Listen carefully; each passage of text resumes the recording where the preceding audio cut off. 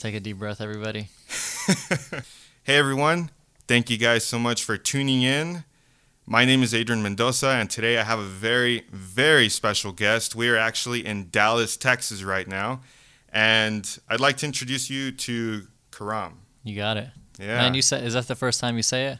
Karam? Yeah. Yeah. Usually people always have a problem saying it. Really? Yeah, I'm like, it's so easy. It's just 5 letters. You just move with the letters. So, guys, we are in Dallas, Texas, and Karam, Khalil right here, he's a realtor.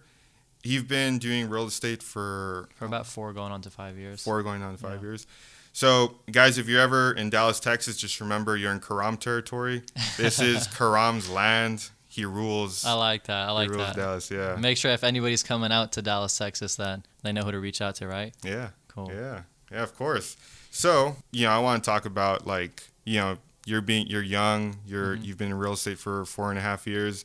Like, what's your origin story in real estate? It's crazy. The beginning of my journey or career, you could say, is 12 years old, buying and flipping iPhones. You use iPhone? Yeah. That's cool. Yeah, I'm glad it's not Android. I hate those green messages. Anybody who actually has an Android green messages, I try to somehow buy them an iPhone to kind of take them out of it if I communicate with them a lot. So that's good. So I began buying and selling iPhones up to 15 years old. About 15 and 2-3 months in, I bought my first car because I just got tired of the flipping of phones. And I bought my first car as an Infiniti G35 Coupe in 2005. I remember like yesterday. Bought that car to just drive it and enjoy it. I made a good amount of money from flipping phones. Car was, I believe I paid $7,500 for it. Kind of put the iPhone money to that car. 15 and a half, got my permit, and then got my license real quick right after that. And I listed the car on Craigslist just for the heck of it. And I listed it for $10,000. And as I was boarding a flight to Australia, I think I was 15 and a half, almost 16 that time, somebody messages me, I'm interested to buy the car. Paid $7,500, listed it for $10,000. How much is the profit margin on that? Almost $2,500, right? Yeah. And I got that text the next day after listing it on Craigslist. So I called my brother real quick. I say, here's this guy's number, coordinate with him, and let's just see what happens. He had the title and everything.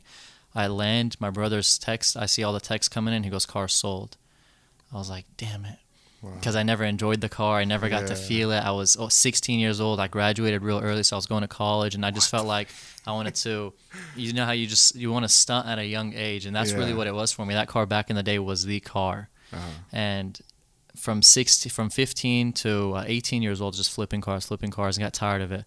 Every time you got to go to the mechanic shop, you got to have someone take you back. You go buy the car, you need someone to help you bring that car back. Just a headache. So I said, what stays in one spot everybody has to come to, contractors, whatever it might be. And the answer to that was real estate. So 18 years old, began flipping properties, going to the auctions, and accidentally became a realtor, but ultimately that's how I started. Wow. Yeah. Dude, so you're a hustler. Crazy journey, man. Yeah, of course. Dude, so, shoot. Damn, dude, sorry, that was a lot. That was a lot to take in, man. I just dropped too much on you at one time. That's crazy, dude. Like, how in the world, that's when I could tell, like, right when I saw your your Instagram, when I saw your first YouTube video, I could just tell, like, you have like this like energy and like drive, and I'm like, man, that's like so inspiring. That's awesome. It scares me though, because people look at that social media, look at my YouTube, Instagram, Facebook, whatever it might be. They get hyped up from it. They assume that's how my day is every day. They assume it's always drive through Chick-fil-A and drive through Starbucks. They assume it's always closing $20,000 checks. That's what they assume. But they don't know that majority of real estate is 6 days of very, very low and 1 day of a very, very high. That's just the game that you're in, right? Yeah. So it worries me, people messaging me, hey, I'm becoming a realtor. Hey, you inspired me. Hey, it looks so cool.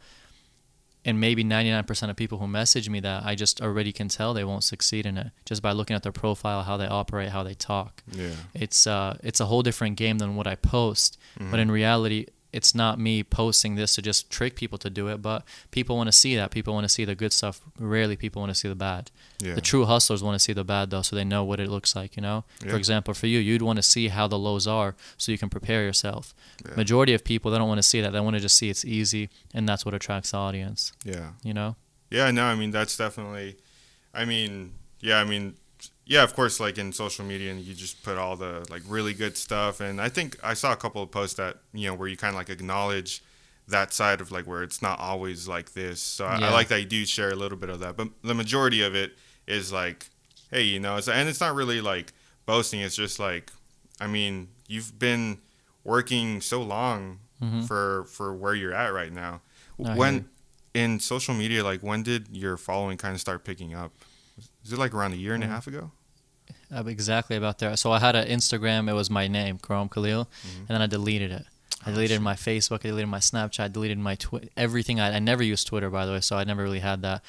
I just deleted it. I think I was 18 years old when I deleted it. Was it like to get rid of distractions kind of thing? Yeah, it was just a period. I was like, honestly, this is just wasting my time. I need to focus on flipping homes. I need to focus on building up capital. I need to focus on just all that stuff, and deleted it. Then I found out I'm going to Dubai, and I'm like, man, if I'm going to Dubai, I need snaps. I need Instagram. You're about to see Lambos. You're about to see beaches. You're about to see just all this fun stuff. Kind of repicked it up from there. And then you can just scroll all the way to my first post on Instagram. I think it was in 2017, and that's when I took a picture in a mirror, or took a picture of my luggage saying something in Germany that I'm flying out to Dubai, which was weird. I don't know why I did that, but I did. But I did. You like translated your like. It was literally post? Flying out to Dubai in Germany. What the? And I don't speak German or anything. Were you like trying to like hack the algorithm there? Or something? I was weird, dude. Wait, so why were you going to Dubai? It was really just something with the brothers. My brothers were going. I had friends going. We had my brothers here, friends overseas who were just flying in there. It was winter. It was New Year's. Had an opportunity to go free of cost. Why not? And went there for 7 days. If I stayed there one more night, I probably would have killed myself. It was so fun that I had to just leave. It makes no sense. But it was, sometimes when you have so much fun, you just can't handle it anymore. Oh, okay. And at that 7th day, I was like, I need to get out of here. And that's when we flew out. Really? Yeah, it's, sometimes when you get too, I don't know how to explain it, but trust me, if you have too much fun, sometimes you're just like, okay, I need to just stop. It's just too much. Wow. All right, and that's what it was. So the 7th day came, and I was like, I can't stay again, and we just flew out of there. That's really when I started. I think it's 2017. I'll have to go back and check, but the growth is extremely slow. When you're doing organic growth, when you're doing growth off of just people watching you, when you're young, when you're building yourself, when you're showing the journey, you're just documenting, you're nobody, right? Yeah. So you have to build that, and you have to build the trust, and you have to build the audience, and you have to build all that within it. So it takes a lot of time. And then there's points where you'll just stagnate. And the only way to grow essentially is to get those collabs, to get those bigger names to shout you out. Otherwise, you're really just floating in the cloud of millions of other people just doing something like you're doing. Yeah. You know? So that's really how it is. It just took a while to grow. Yeah. No, that's good.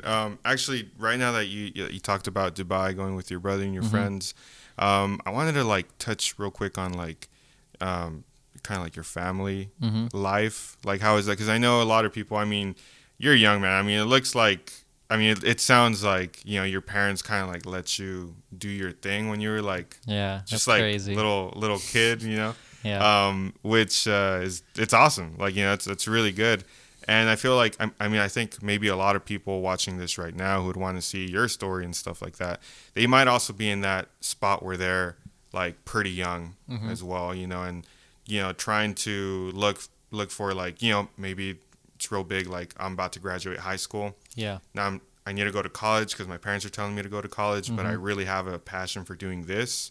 You know, like what would you say like your family support was like, you know? They've always been supportive. I mean, when I was 12, 13, 14, up to 15, I mean, I would literally go into my dad's bedroom and it's 2 a.m. and not even his bedroom, his office. And my dad, he sleeps maybe 3 to 5 hours a day, right? He's a teacher, so essentially he's goes to school to teach, and then he comes back, and then he has lectures afterwards, and he's just a 24-hour man. So it would be 2, 3 a.m. I go in his office. He's sitting just typing up lectures, typing up speeches, typing up whatever he's about to do for tomorrow. And I'm like, can you take me to Quick Trip? It's 2, 3 a.m. He's like, for what? And I'm like, I need to buy some iPads. And the iPad 2 just came out. And whenever he took me to Quick Trip, this guy opens a trunk of, I think it was like 14 iPads, sealed, brand new. My dad sketched out, this guy is sketchy, and I'm smiling. I'm like, I just hit the lotto. That's literally what I thought. I was like, I just hit the lotto. The numbers are vague in my head. If I pull up my iPhone, in my notes everything I've ever bought, from the iPhone 6S to the iPhone 5 Sprint, $340, sold it for $440. It's like all documented on the phone. And if I would open it and see, it was 14 iPads, somewhere around that range. They were sealed brand new. They just came on the market. I think they were $450, $500 a piece. I paid for each one maybe $100, $150, maybe $200. And I think the total buyout was like $3,000. I paid him the $3,000. The next day, the same night, I went and laid them on the floor, took pictures, and I grabbed 14 iPads and stacked it in my parents' closet because it was just too tall and it wouldn't fit in my closet. And I would just like cover them with clothes and stuff. Yeah. And then the next day came and I already had it listed on Craigslist before I slept. Somebody called. He's a wholesaler. He goes, "Let's meet me." I met him in the Arlington Highlands. Opened the trunk. It was like felt like a drug deal. Opened the trunk. He looks at him and he told me he'll give me $4,500 or $4,340, some weird number like that. And I could have either made like $2,500 or a quick flip and made $1,500. Yeah. Right? I made a quick flip. I just wholesaled it out to the wholesaler and had him deal with the rest. So it was things like that where family was supportive with it. Same thing with my brother. I walk into the room, he's watching his show. It's 3-4 a.m., no exaggeration. He's knocked out, and I'm shaking him. "Bro, can you take me to racetrack? Bro, can you take me to Quick Track?" And racetrack and Quick Trip were down my house's street. And if you're trying to sell me something or I'm trying to buy it, you're always meeting me there. Wow. 3900 South Collins Street in Arlington. I remember it because I would just blast it to people. "Meet me here. You can't meet me there. I'm good." The reason why is when someone comes to you, they're not leaving until they make that sale or they make that purchase. Yeah. If you come to somebody, it's a lot harder to have that leverage, right? Yeah. You can tell them, "Okay, leave, no problem. My house is down the street." For him, he has to make a trip back. So you have more leverage like that. I would shake my brother, would wake him up, and he'll be like about to crash in the car, driving asleep, and he would take me. Wow. Family, brothers supportive, but all of them thought I was crazy. Yeah. Yeah. All of them thought like something is wrong with this guy, something is wrong with this kid. And it was just like that, but there was always that push. And when it came to college aspect, it's a whole nother story, man. Yeah. Like I almost dropped out. Every semester I was about to drop out, to be honest with you. It's just back to back to back. I want to drop out. I don't want to continue. I was flipping houses, $20,000, $30,000, $40,000 checks, and I'm 18 years old, 19 years old, and I'm paying $5,000, $6,000 a semester for school coming out of my own pocket. Yeah. I'm like, this is retarded. Yeah. Buying books, etc. Like it just made no sense. So every semester, my mentality is I'm dropping out. Physically, my body somehow stays. Yeah. And it's because family is like, you're almost there. You already finished 2 Yeah. years. You already finished 2.5 years. You already finished 3. At 10, I'm like, just get me through it.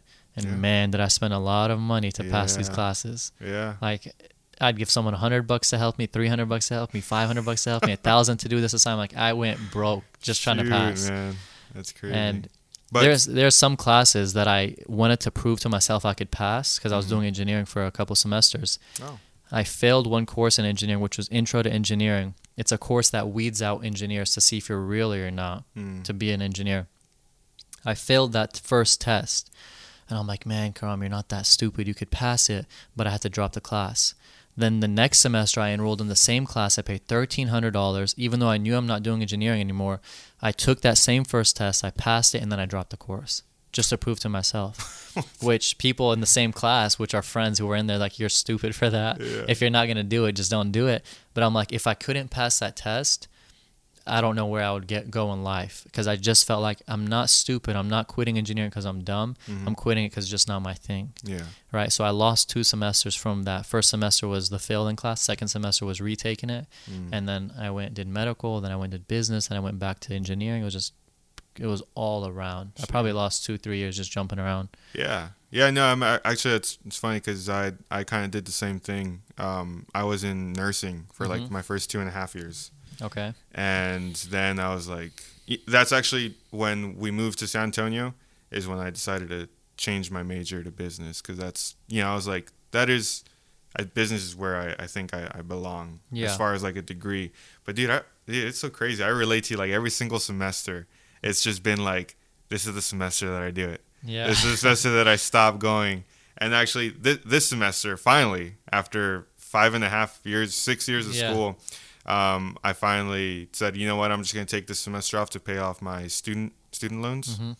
and then just jump back on this coming semester. I have a weird take on that. It's like if when people ask, should I go to college, should I drop out, etc., you should only drop out of college if you have something that you're working on, building, and making you money. Yeah. If I'm flipping houses at 18, 19, getting a 15K check, a 20K check, a 30K check, whatever the amount might be, and that's growing, I have a valid reason to quit, to drop out.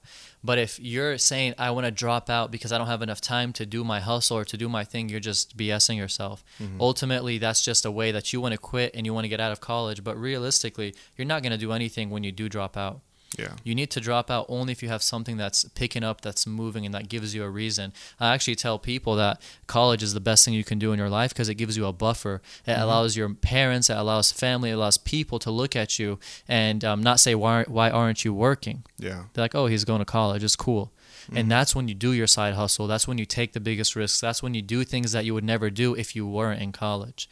So for me, that was my biggest advantage. A lot of stuff I did in college was startups, was creating things that I could fail high in, which I did fail in many of them, but it's okay because I was in college. Yeah. People don't jump on you. Yeah. I like you said, it gives you a buffer, because otherwise if you just don't go to college just because, you're seeing out like all these entrepreneurs and stuff, like colleges for losers, hype, and then they take that advice, but then they're out there without even like a game plan, like not doing anything, and that's not smart for anybody. I see it all day, man, all day. People just riding the hype. People think they're entrepreneurs. People are CEOs. People are bosses. People are startup owners. And how much money did you make? Oh, we haven't generated $1 yet. You're essentially nothing then. Yeah. Right? And you can, now in social media, you can say what you want, you can look what you want, but somebody like you, somebody like me will notice that person who's faking it, flaunting it, and they're impressing the wrong people, and that's where they don't get too far, if that makes sense, So, that's just how it is. The college career and the college path and all that, it just depends on per individual basis, in my opinion. Yeah. And I can talk trash about college because I graduated. So it gives me all the right to say college is not worth it or college is worth it. Yeah. And that's why I kind of like it. My degree is hanging on the wall. Sometimes I use it as a mouse pad. I'm not putting it down, but I don't need it. No, and that's exactly what I haven't graduated yet. But I want to do it, just to my parents really believe in education. They came from Mexico when they were 30 years old. New country, zero English language, started from zero. And just I went to college with my parents. I was 6-7 years old, and really? I was going to the tutorials after their classes where it was called Aspire. A bunch of I guess maybe there were older people there, but I think also a lot of people who just had trouble learning. I got it. And it was kind of like a tutorial program. And they would pick us up from school and take us with them there and be there for 4 to 5 hours every day. And, so just kind of witnessing that firsthand, what my parents went through just to give us my sister and I, a good future, with opportunities. And it's being able to live in Brownsville, live in the United States, That's huge. And moved now to San Antonio, Texas, which is a bigger city, bigger opportunities. All that started from that sacrifice that they made. That makes sense. What worries me the most, though, is that going to college, in my opinion, and taking student loan debt to do it, and you're planning not to use your degree, it's real worrying for me. Yeah. Right? At the same time, your parents get excited, they get happy when you graduate because now they feel there's comfort, there's security, and that's why you might want to be finishing it. But if you want them to understand and be secure and be happy with what you're doing, you got to show them results, right? So whether you decide to drop out or you decide to stay in college, show them results before you even graduate. Show them that you're making a penny. Show them that you're making something to where they're like, okay, he did just drop out, but he's crushing it in real estate. He's crushing it in videography. He's crushing it in content creation. He's making $1,000 a week, and he would make that with his degree. Now they're happy. Now they see something happening. Yeah. People want to drop out, disappoint their parents when they don't even have anything set on the side to show them for something. Mom, Dad, you don't understand. I'm going to crush it. I'm going to do big things. I'm going to do this, but they see nothing. You're waking up at 11 a.m. Yeah. So it doesn't work like that, right? So getting student loan debt, going to college, that's something that really does worry me, though. Yeah. Especially if you're not going to use your degree. Yeah. If you're using it, it's cool, but if you're not and you're a hustler, then you got to think twice about it. Yeah. You get what I'm saying? Yeah. But if you're not knowing what you want to do in life and you kind of feel lost and confused, it might be the way to give you that buffer so people don't say, why aren't you working or making money? But ultimately, I would double think that for sure. Yeah. I was paying it out of pocket. I was making money so I can pay it off. I wasn't taking student loan debt, right? $6,000 a semester times however many, I think it was 6 years I was in college. Shoot. Yeah, I lost 2 years, but I graduated early, so it saved me to graduate early still, which makes no sense, but it does make sense. But you see what I'm saying? So I was racking up money, just spending money on college, and it made no sense, but I just did it. Yeah. Yeah, no, for the most part, I was able to pay for my classes. It's just I think the first year that I was here, I only have it's $11,000 in student loans. It's not like something crazy like 40,000, but I already have what's the interest on that? 4.28, and one is not even getting interest yet. It's like that subsidized thing. But I already have by November I should be able to like take care of that, and then start this coming spring semester, I'd be able to pay for it. That's cool. I got it. So but I mean, what you just said, that's perfect, and I feel like that's a very valuable piece of advice. Like, I think it's a good thing to maybe even, in the case of like you have parents that are saying like you need a degree because it's security, or something like they just want you to get the degree because they don't think that you can make it without a degree. Try to see what you want to be. Like, let's see, if you're studying to be a teacher, right?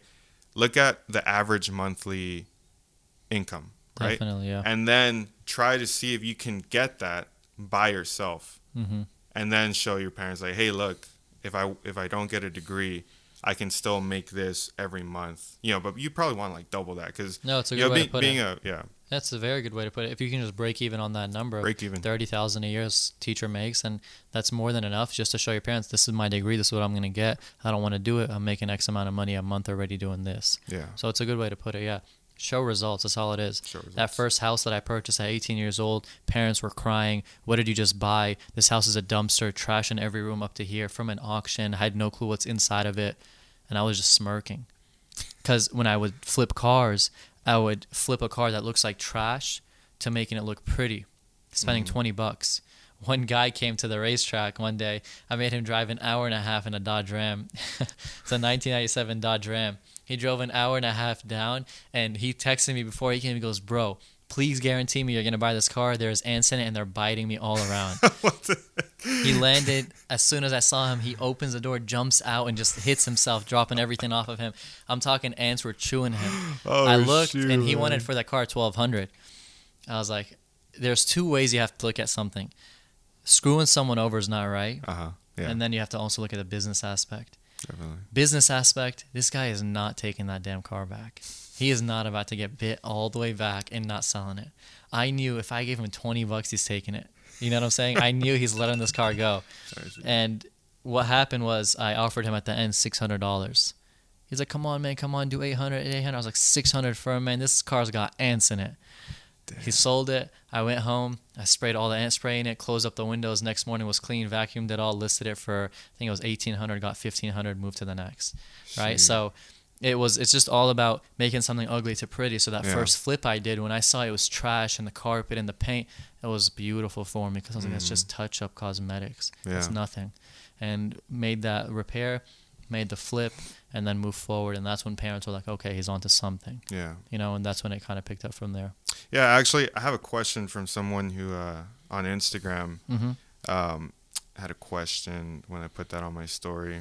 Nice. And he's actually a friend of ours, actually her coworker that asked. So it's funny. His name's JP. He asked. Shout out to JP, right? Shout out to JP. Oh, I know a JP. He used to be in my brokerage. Really? Yeah, JP. Nice. He knows it if he hears this. So he asked, how did you get started? What was your first investment deal? How did you find and fund your first deal? That's a question that so many people wonder and so many people ask, and it's a little bit complicated, but I'm going to simplify it real quick. The first investment property I got was for $105,000. It was from the auction. It has to be paid out cash. So people are like, how do you get the cash? How do you make the cash? How did you raise it? What did you do? And $105,000. The rehab was about $18,000. So I think I was all in that house 125, 130 between there. I listed it for 165. So the margins, you can just run the numbers like that. The way that money was raised was by leveraging my money. At 18 years old, I believe I had about $21,000, and that was everything I had. And I had also a BMW. I think it was $15,000. I bought cars I liked, and I would flip them after 6 months. Yeah. I would just enjoy them and then flip them, buy the next one. I only bought cars I liked, and I would make $2-3K on a flip. But I started to kind of lose motivation for flipping cars, so I just bought things I like. It got boring. You know what I'm saying? I got bored. I get bored a little bit too quick. Yeah. But that I used that $21,000 that I have to raise the $105,000. When I buy a house from the auction, it's about 70 cents on the dollar. So if the house is $100,000, I buy it for 70, right? So worst scenario, you can almost always break even if you got something for 70 cents on the dollar. So the pitch to the investor, which was in the inner circle of my life, I always tell people, start with your inner circle, start with your family, then start with a little bit more out of there than your family's friends, and then push out to strangers. But ultimately start in the inner. And it came from the inner circle. And the pitch was the $105,000. I'm buying the house at 70 cents on the dollar. It's worth 165. I'm buying it for 105, right?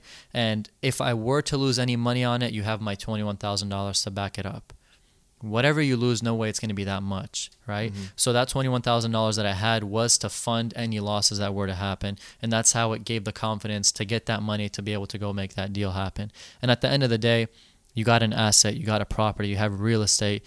No matter what, if it's a house standing up, you can always rent it, you can always sell it, you can always do something. Yeah. So it just made sense overall. From that first flip, connected with another person who was my business partner in my first startup. He had connections with his families. His dad was the news reporter, so his dad knew a lot of top tier people. Those top tier people wanted to get on the news reports, on the newspapers, so they would help his son, which I was his partner, which helped us raise another $100,000. It's all with who you know. It's all with who you connect with. Yeah. You can't go, we're in the Hilton Hotel right now, you can't go downstairs and talk to a random person and say, I want to raise $500K from you. You got to start with someone who's seen your face before, right? Yeah. If this is my first time seeing you, now I'm like, hey, I've seen Adrian before. He just messaged me. He wants $30,000 to do something. Will I say yes? Will I say no? It depends, but I know I've seen you at least, got to know you. So there's something that opened with us. Yeah. People go and they say, I don't have any connections. I don't have any family. I have nothing around me to do it.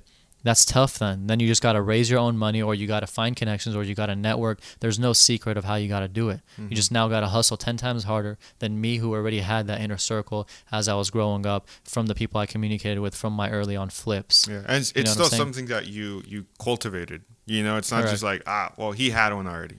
It's like, you've been doing all this since you were like 12. No, in order to get that first investment, I had to show all the iPhones I flipped. I had to show the profits I was making. I had to show the cars I was flipping.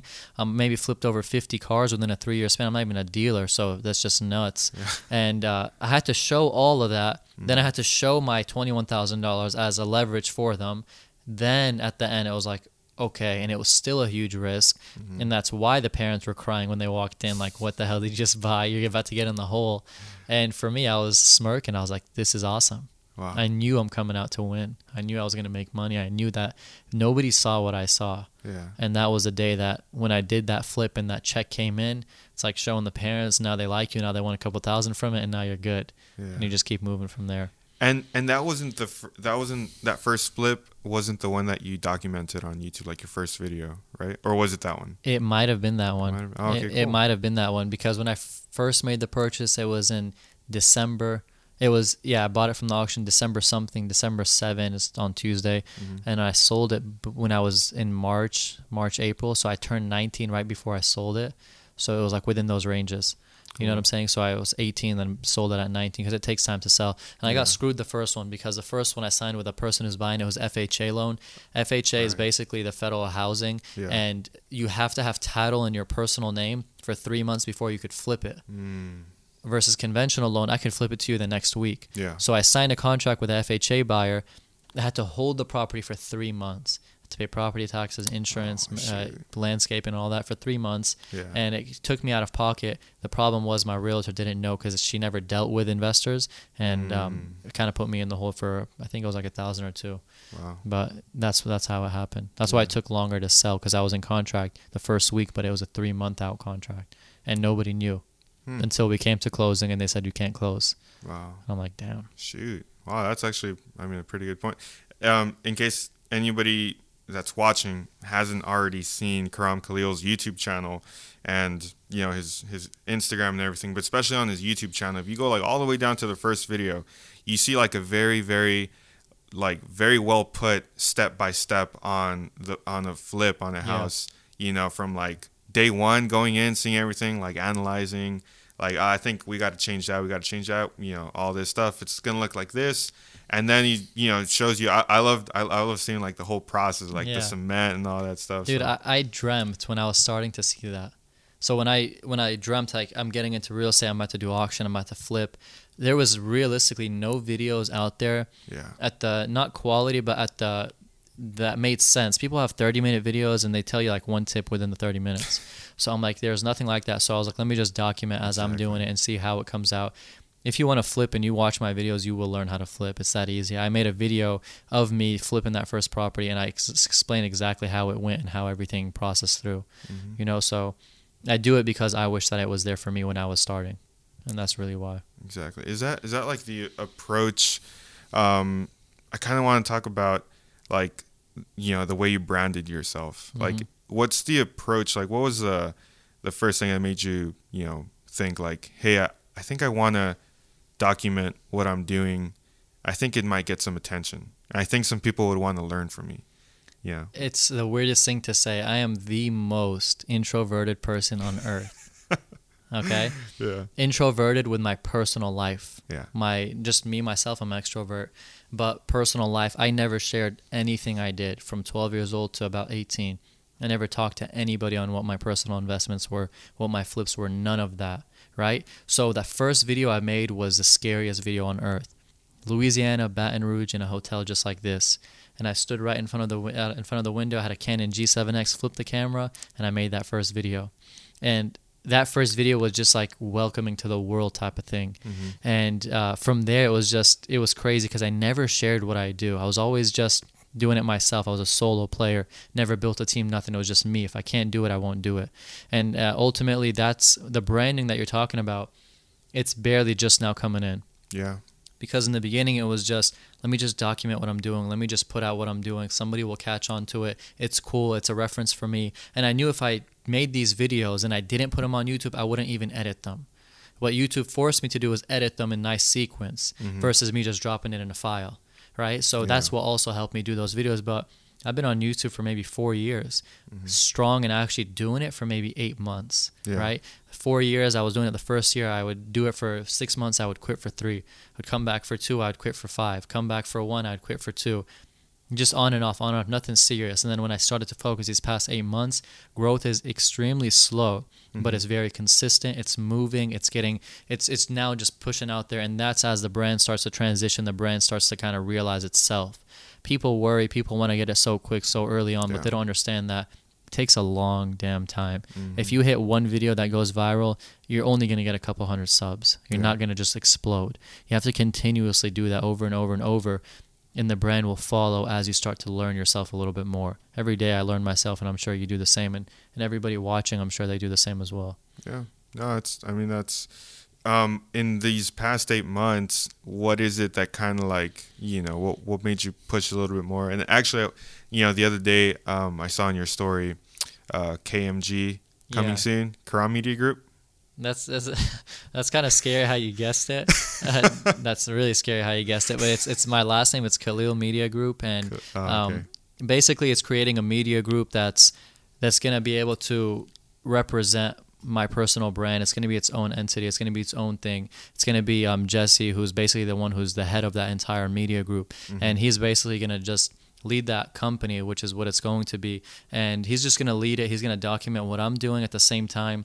He's going to create something to where other content creators are going to be like, they want to outsource from KMG because that team is just crushing it. Yeah. But ultimately, it's for the personal brand, and as it grows, it grows.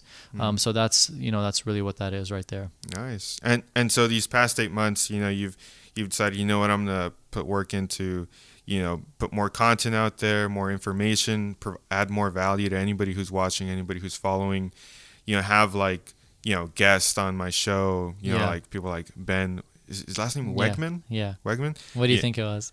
Yeah, I thought maybe it might be like Wegman or something. Like it was like German. No, it's Ben Wegman. Yeah. Ben Wegman. Yeah. That the last 8 months for me have been. I have a reason in a way and a position to now make videos. Before, when I was making videos, it was about what? I didn't know. I was still trying to find out, what am I making videos for? Is it for investors? Is it for people who just want to know about real estate? Is it for flippers? Is it for wholesale? I just didn't know. The day I became a real estate agent, which was about 10 months ago, it became a lot more clear. Like now I can position myself to where I can talk to people who want to know real estate, people who want to know real estate agent life, and talk about the entrepreneurship portion of it as well. So the past 8 months was, now I got something I can brand myself around. Now let me hammer it hard and show people what it's about. You know? Yeah. All right. So barely 9 months ago. Yeah, about January is when December 22, so just January. Shoot. Wow. January is when I started officially, yeah. Wow. And that happened by accident. So I was sitting on a closing table just like this. It was me. It was who is now my client. He was an investor. I helped him buy a piece of land that he was just interested in. His communication was off, so he just didn't know how to communicate too well. He's not from here. He's not local. So I just talked to the broker direct. We ended up going to the title company. We're closing it. It's me. It's him. It's a title lady. He goes, "This is great. I'm the investor. We have a developer, and you're our real estate agent." And I'm like, crap, I'm not a real estate agent. And I didn't tell him that. He assumed I was. I made no commission, no money, nothing. I just did it to build that relationship, which is what I preach a lot, free work. Yeah. I worked with this guy, another guy for about 3 years, not making a penny. But they built homes, they invested, and I learned from all of that, which was worth money for me, right? And that same day, I went and I signed up for an online course. I finished the course in 2 to 3 weeks, failed the test 5 times, got my license. I just kept taking the test until I could pass it.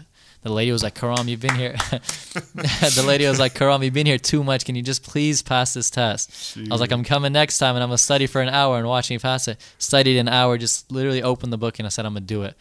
And I went in and I passed it. And before, I was just trying to wing it. I spent like $300, $400, $500 just trying to wing it like an idiot. Yeah, because it's like $54 every time. And then I failed it 3 times. I had to retake the course. Retake 30, I was like, no way. But I would autoplay it on my phone. Yeah. Oh, wow. I thought I knew it because I did auction before, which is reading title, learning all that, the jargon and stuff. So I just assumed that I knew it. And ultimately I didn't because I failed the test 5 times. The first time I passed the national, which is 80 questions. I failed the state, which is 30. Then failed the state another 4 times. Just annoying contract words. Shoot, man. Yeah, trick questions is what they do all day. They just try to trick you. Wow. So 9 months. So as a realtor, you're fairly new being a realtor, but you've already been doing all this real estate background, which puts you at a really great spot already. Yeah, as a realtor, I hired a realtor to do the first 3-4 years of my investments. And being a real estate agent, residential, is so damn easy. Yeah.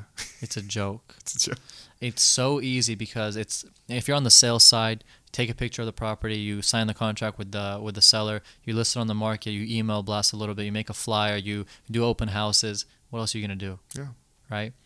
Commercial is a different animal. And that's really what I focus on. Maybe 90% of my business is commercial. Oh, really? Because residential is just, I do flips on houses, that's cool, but not as a real estate agent. I can't stand doing open houses. I can't stand having to deal with emotion, somebody crying, "I want to sell this house to buy a new, prettier house." Like, I don't care. Yeah. But I care when it comes to numbers, investments, cap rates, etc. for commercial. And if you're doing residential real estate, in my opinion, it's so easy. All it is just hustle. Yeah. Which is hard.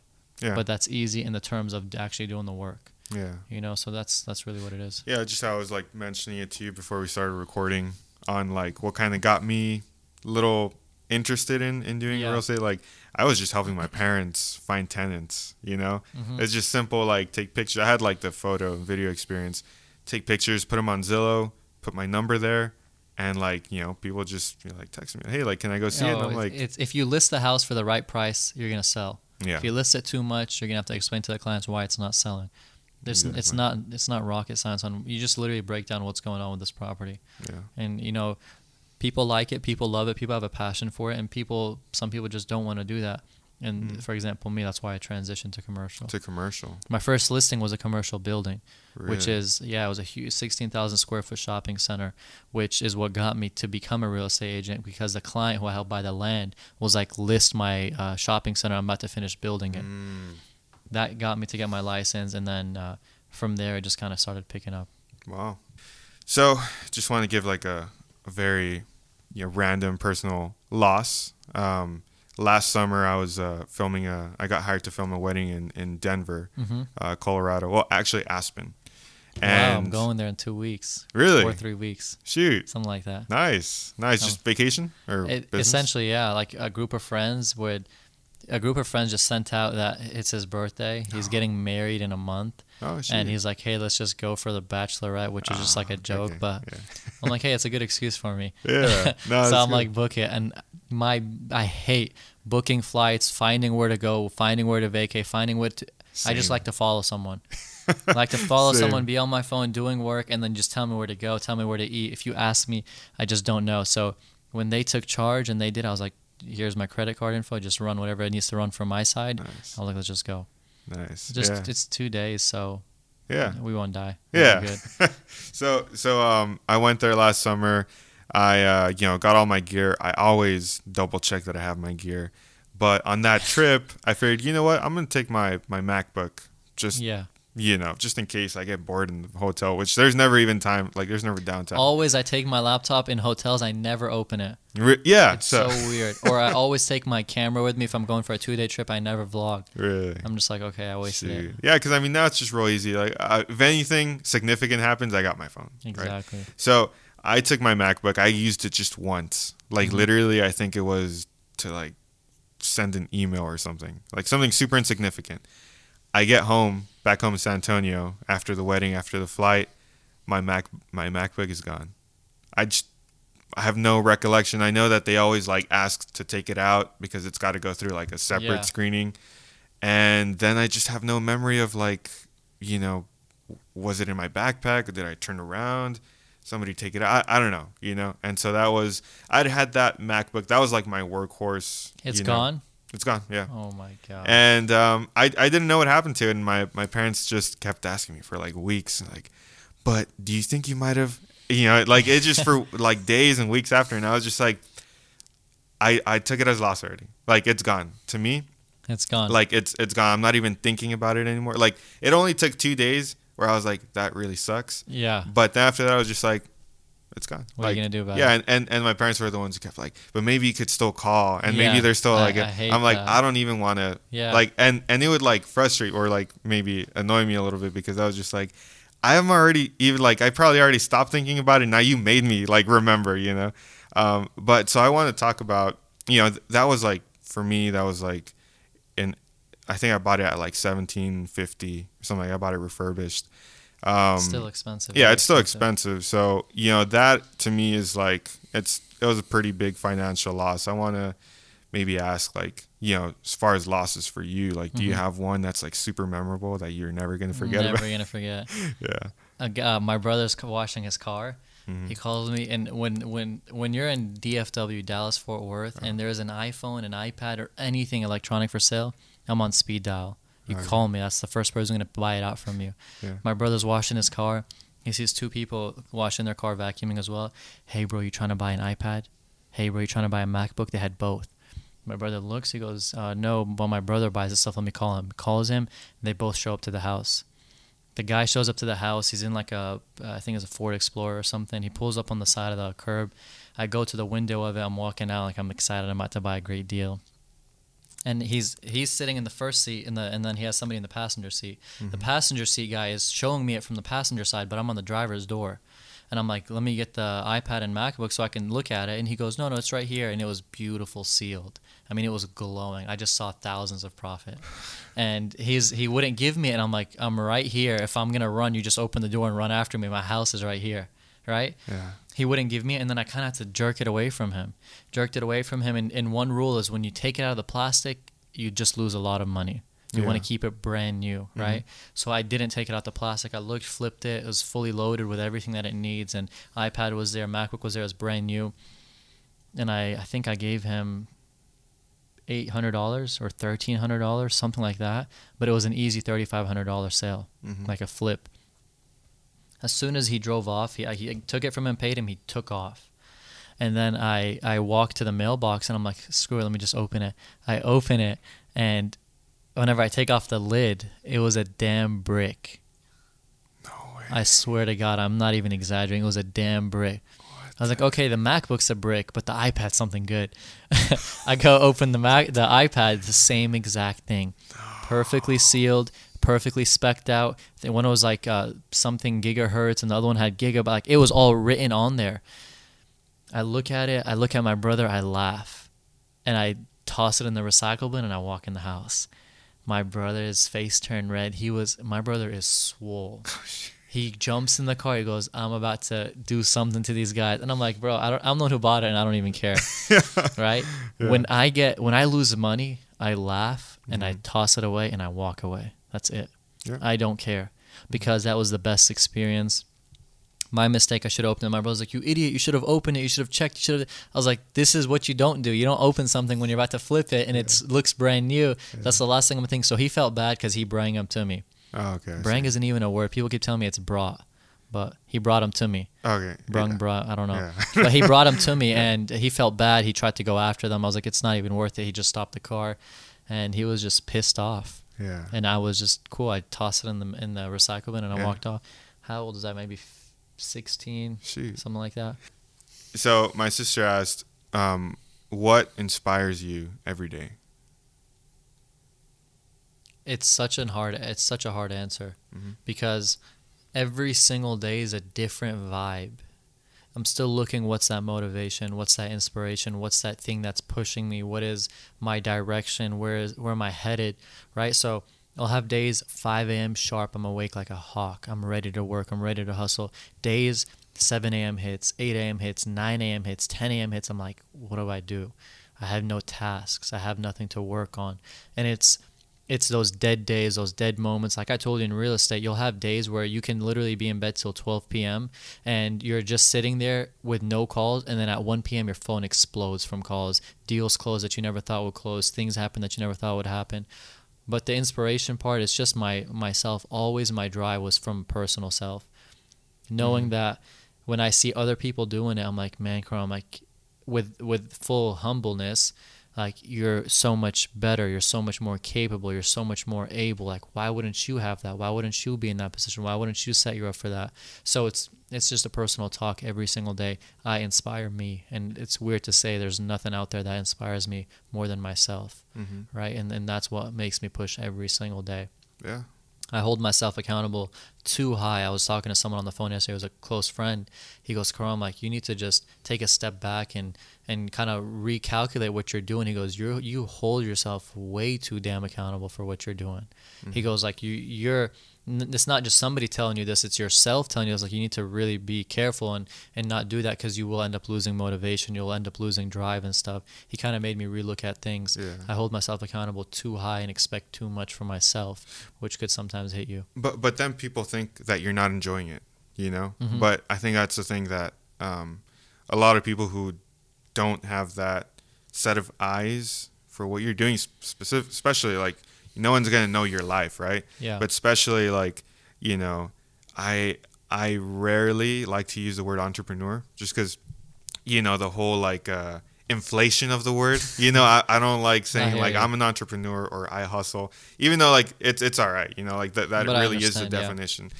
But, you know, so that's why I kind of wanted to preface that, because I'm about to say it, like, being an entrepreneur, right? You have the vision for what you want to accomplish, and you know, you're hard on yourself for that, right? And nobody else is going to be able to see that.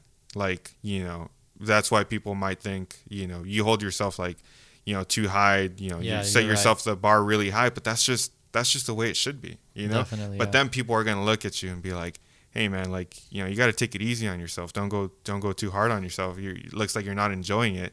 And it's funny, because it might look like it, because damn it, I didn't make it, or like that negotiation, I said that one wrong word and it blew everything off. You're still doing really good, but then, like, it's just things like that they just kill you. But it's just, I mean, without that, like, what would be the point of it? That's a great way to put it. When he was telling me that stuff, in my mind, I was like, he's right. But look what his stance is. Look at my stance. I have to be this way for what I'm trying to accomplish, what I'm trying to do, where I'm trying to go. So I took what he said, respected it, kind of actually looked myself in the mirror and said, okay, what can you adjust and kind of calm down on a little bit to allow you to focus more on this? And it helped. But at the same time, the accountability still has to be there at a very, very high level to where I'm trying to go. Yeah. And in order for that to happen, I have to be on top of myself more than anybody else out there. There's no kind of taking it back or taking it a little bit easy. Mm-hmm. And it's just good to sometimes see the average person's mindset, because it puts you in perspective to know you're holding yourself at this level because of where you're positioning yourself. For me, what's fun is what we're doing right now. Yeah. This stuff. Sharing experiences, sharing failures, sharing successes, inspiring, motivating. Like, you could put me in front of a stage and I'll talk like a machine. Mm-hmm. It's just so fun for me, right? And all the behind the scenes of what I'm doing is to lead to that, which is going to be the fun time, which to get to that fun time, you got to go through the bad times. You got to go through the low points and et cetera, right? So this is fun for me. Like, if you say, hey, what's going to be fun for you on a Sunday, podcasting or making a video or something, that's fun. Like, I get hyped up for it.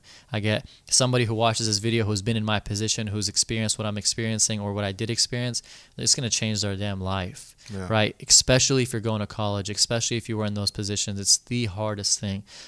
18 years old, making money, looking at a white wall at 3 a.m. like, what am I doing with my life? That's literally what happened to me many, many, many nights. 19, what am I doing with my life? 20, what am I doing with my life? 19 years old was the best year of my life. From working hard to growing to aspiring to building. I had a startup at that time, winning competitions. All of that was the best time of my life. 2021 was just so much confusion. 18, so much confusion.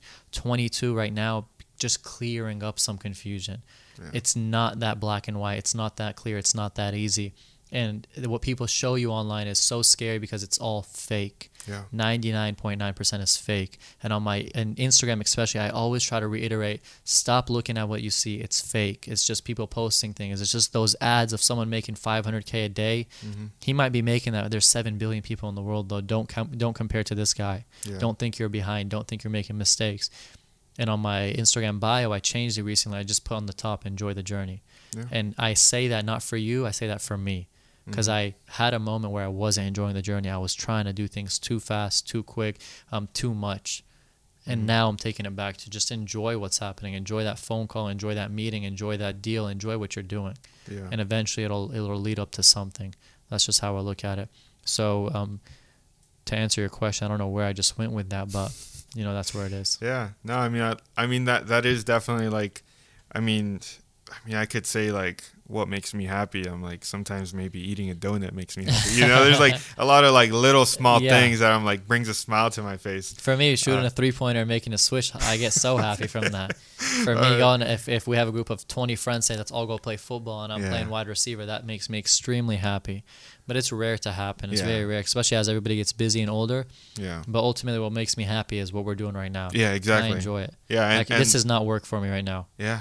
Make sense? No, totally. I mean, like when I was like, hey, like a 4-hour drive to Dallas, just to get to talk with this guy, like that is going to be so worth it. Like, I mean, there's like content that's going to be able to come out of it, a connection, relationship. I respect that so much. You making the trip out here when you just seeing that ambition in you, like this guy's about to come from San Antonio, he's about to drive out here, about to get a hotel, not a motel. You came in Hilton, top tier, nothing better than that. When that happens, it gave me a sense of I resaw my bio, enjoy the journey. And as I was driving here with Jesse, I was like, this guy's impressive.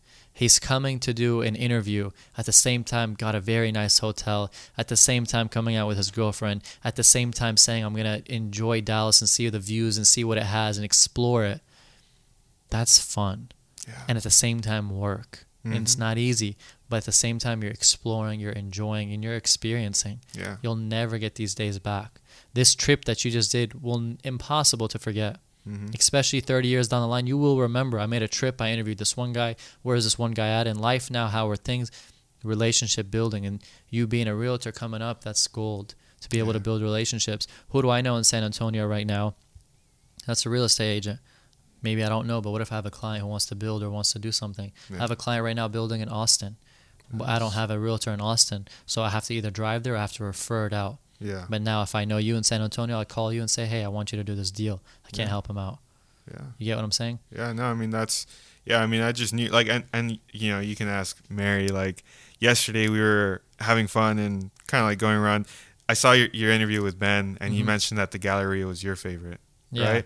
And then he was like, no, I like North Park. And it's funny because I kind of chose this hotel because there's, you know, my girlfriend was saying, like, oh, maybe we can go to a mall. And I was like, there's two. But I've heard from Karam that the Galleria is the best one. So I was like, so let's just get the one in front of the Galleria. That's hilarious. And then it's actually funny. I just want to share real quick. Like, we were going to maybe film somewhere where it wouldn't have been like, you know, like a little more like that conference room. But, you know, I was able to mention, like, hey, maybe we could film here.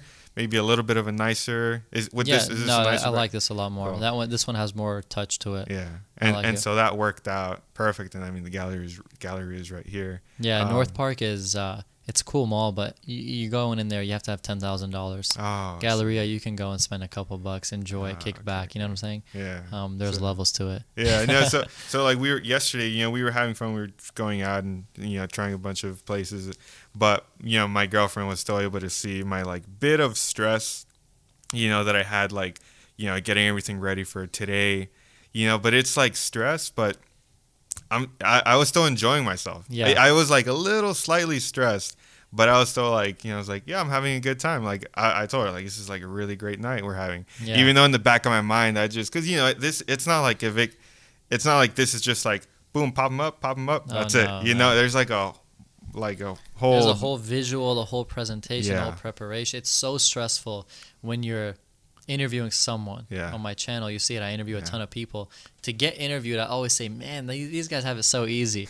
The worst type of interviews I've had is when I had to send the person the question. Oh, shoot. I hate doing that because when you send someone the question, they prepare for it. They answer like robots. Scripted. That's why for you, I was just like, I'm coming through. I'm going to talk to you. Whatever question you have, throw at me because it comes from experience. It doesn't have to come from writing it down before I come. Yeah. Right? So it's a lot less stressful for me. I just have to show up. Yeah. For you, it's you got to prepare. Yeah. No, but I mean, I appreciate it. I mean, I just messaged you on Instagram. I was like, hey, man, like the craziest thing. Would you be down? And you're like, yeah. And I'm like, okay. I was like, so now I got it. I was like, I can't just say like, oh, never mind. I live 4 hours. You know, I was just like, no, I'm gonna do it. But dude, like, appreciate the openness. Appreciate you taking the invite. And I mean, this was really insightful. And I hope it can provide value to anybody watching. You know, I'm going to put your Instagram. Like, if you guys want to check out Karam's stuff, follow him on Instagram and YouTube. Anything else that, you know, people... Those are primary. Primary, yeah. Instagram is shorter clips of YouTube, and YouTube is just the longer version, whether it's personal videos or interviews. But I ask questions in interviews that people like you and I would want to know from people who are just crushing the game. So people get a lot of value from that. Yeah, cool, man. So... thanks for coming out. And no problem, man. I appreciate it. It was great. It was fun. Hopefully we'll do a lot more than a lot more coming out our way. And also, thank you for making this whole trip from San Antonio to here. You're a beast, man. Keep it up. Pleasure, man. You got it, brother. Yes, sir. Thank you. Awesome.